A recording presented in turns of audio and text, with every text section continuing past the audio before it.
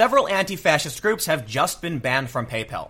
And I have to assume this is because of what happened recently at Tucker Carlson's home. For those that aren't familiar, a group of Antifa showed up to his house, vandalized his property, they broke his door, they were chanting things like, "We know where you sleep at night." They said they wanted to remind him he wouldn't be safe. We saw one Antifa account called Smash Racism DC was actually suspended over posting videos and making what appeared to be threats. Tucker Carlson's property was vandalized. So to me, this is likely why we're seeing these groups now be banned. But for the longest time, people have defended Antifa. Even when you see videos of them clubbing protesters and attacking the innocent, people say, well, listen, Antifa isn't a specific group. It's just random individuals who do these things. But the truth is, there are specific branded Antifa groups. They have specific names. They have their own logos. Some of them have their own outerwear. These groups can and are being banned. Now, at the same time, the Proud Boys are also being banned from Amazon and PayPal.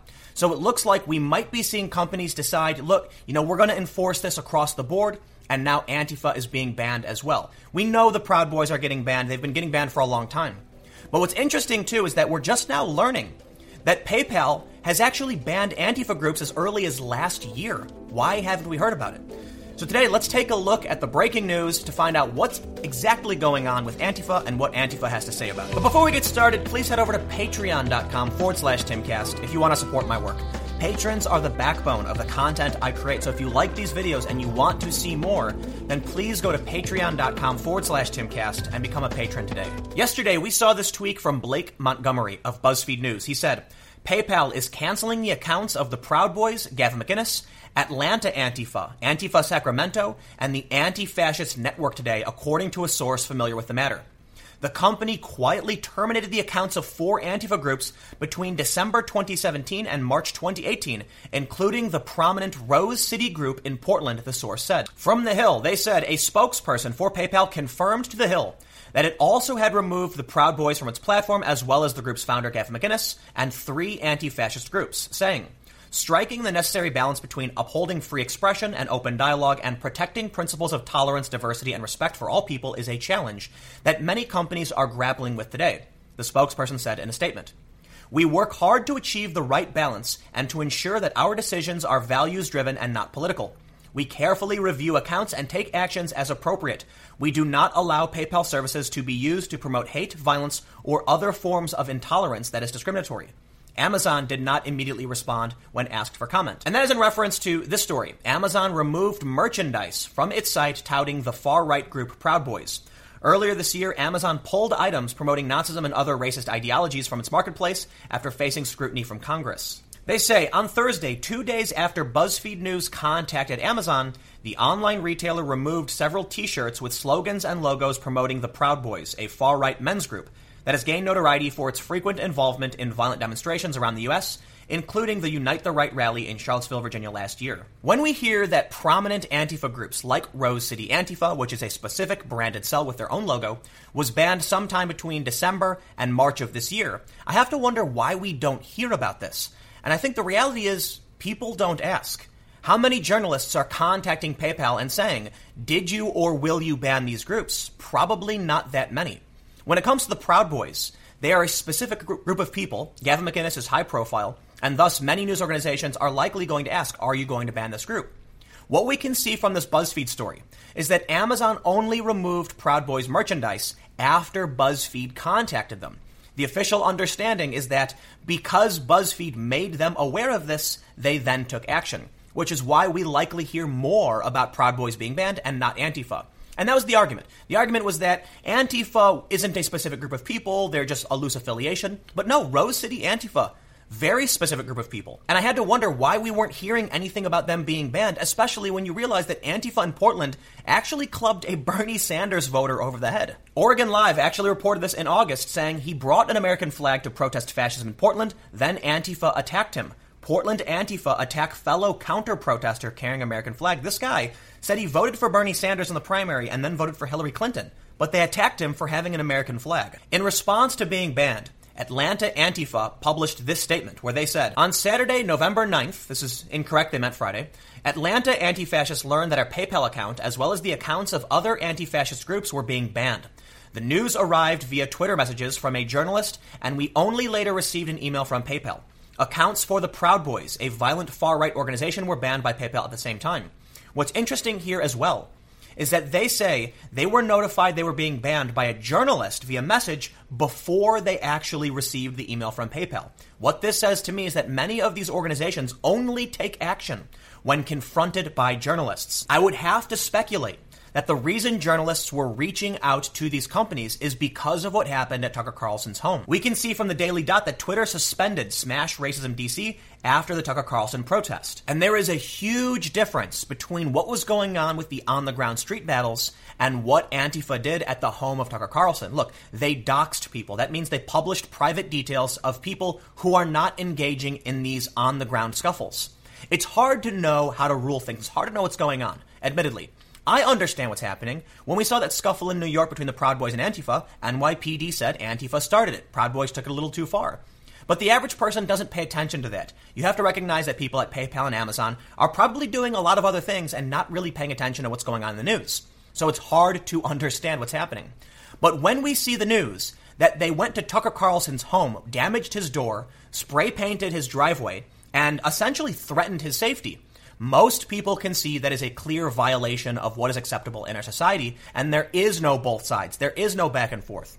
There is someone's private home, and there are people showing up and vandalizing it, and that crosses the line. Stephen Colbert said it did. Alyssa Milano said it did. The left and the right are in agreement.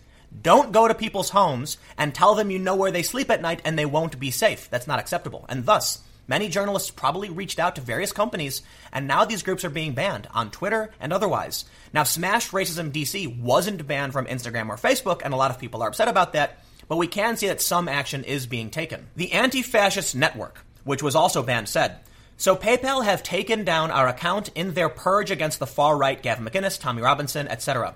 Completely outrageous that people taking a principled stand against racism are lumped in together with the fascists. Tell them they got it wrong." And back to the statement issued by Antifa Atlanta, they said, "Our group completely rejects both sides' stance taken by PayPal.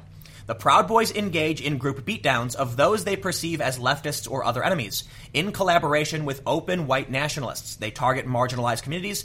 Anti-fascists monitor and oppose the far right. All our efforts are community self-defense." They say it's community self-defense. However, CBS News ran this story following the brawl in New York. They say the altercation between the Proud Boys members and anti-fascist protesters, or Antifa, broke out about a block away when 6 people dressed in black and wearing masks confronted Proud Boys members. NYPD's chief of detectives, Dermont Shea, said, October 15th, one of those dressed in black threw a bottle at the Proud Boys group, and a fight ensued for about 38 seconds until uniformed officers intervened. Notice they say that Antifa confronted the Proud Boys, and then Antifa threw a bottle at the Proud Boys. You can't show up to a speaking event where people are engaging in lawful activity, confront some people leaving, throwing things at them, and then claim you're acting in self-defense. Not just that, but a few blocks away, a man leaving the event was actually beaten and robbed by Antifa. They are not the good guys. They think they are. But they're showing up to legal events claiming they're fighting for justice, starting fights, beating, and robbing people. In that instance in New York, they just lost the fight. The Proud Boys did take it too far, and now they're on trial for what happened. Gang violence, the police are saying. But both groups are now being banned. After what happened with Tucker Carlson, a lot of people on the left did denounce it. However, activists are saying that Tucker Carlson is lying. They're saying he's exaggerating what happened, and there's this article going around from Think Progress claiming that it was actually really tame and nothing really happened. But in this instance, you did have people go up to Tucker Carlson's door, break it. They claim it didn't happen. But in the video they published, we can see someone running down from his porch. In the beginning of the video, you can see there is someone on his porch. Now, they claim they just knocked on the door. Tucker Carlson says they threw themselves against it and broke it. The truth is probably closer to the middle. But the only thing that really matters here is that by targeting a high-profile individual like Tucker Carlson, there is no more defense. There is no more Antifa is just targeting, fascists and Nazis. Tucker Carlson is a Fox News personality. He is not the most extreme personality. He had a very calm and reasonable debate with Cenk Uygur of the Young Turks, and people enjoyed it. Tucker Carlson agreed with many things that Cenk said, and they had a decent conversation. To act like somehow Tucker Carlson is the worst of the worst is ridiculous. When they show up to events where people don't understand the groups, like who really knows that much about the Proud Boys, it's easy to demonize the Proud Boys, and often the media isn't going to accurately explain what's going on because They're not followers of the Proud Boys. They don't know what they do. They don't know what they believe. And many times they just report what they see in other articles. Thus, Amazon, PayPal, and other groups are going to say the Proud Boys got to go. And don't get me wrong, the Proud Boys aren't entirely innocent. I'm not saying that's the case. Gavin McInnes has said a lot of things that probably are why he's getting banned from these various platforms. But when you have these nuanced situations with groups most people don't understand, Antifa can get away by saying they're just protesters protesting a specific group. But when these people literally show up to someone's house and damage the property, there's no more defense. And now we're actually seeing these groups get banned as well. Will it continue? I don't know, because as I mentioned earlier, Smash Racism DC wasn't banned from Instagram or Facebook, just Twitter, because they were posting threats, and they've posted threats like this before. But I believe that when we can see what happened with Tucker Carlson, Hannity, and Coulter, etc., it's likely there will be more action taken against these groups that are engaging in this kind of tactic and this kind of rhetoric. But let me know what you think in the comments below. Keep the conversation going. What do you think this is? Do you think this is finally companies realizing that there is extremism on the far left? Or is this just an attempt to save face after what happened to Tucker Carlson? Comment below, let me know what you think. We'll keep the conversation going. You can follow me on Twitter at Timcast. Stay tuned, new videos every day at 4 p.m. And I've got more videos coming up on my second channel, youtube.com/TimCastNews at 6 p.m. Again, thanks for hanging out, and I'll see you all next time.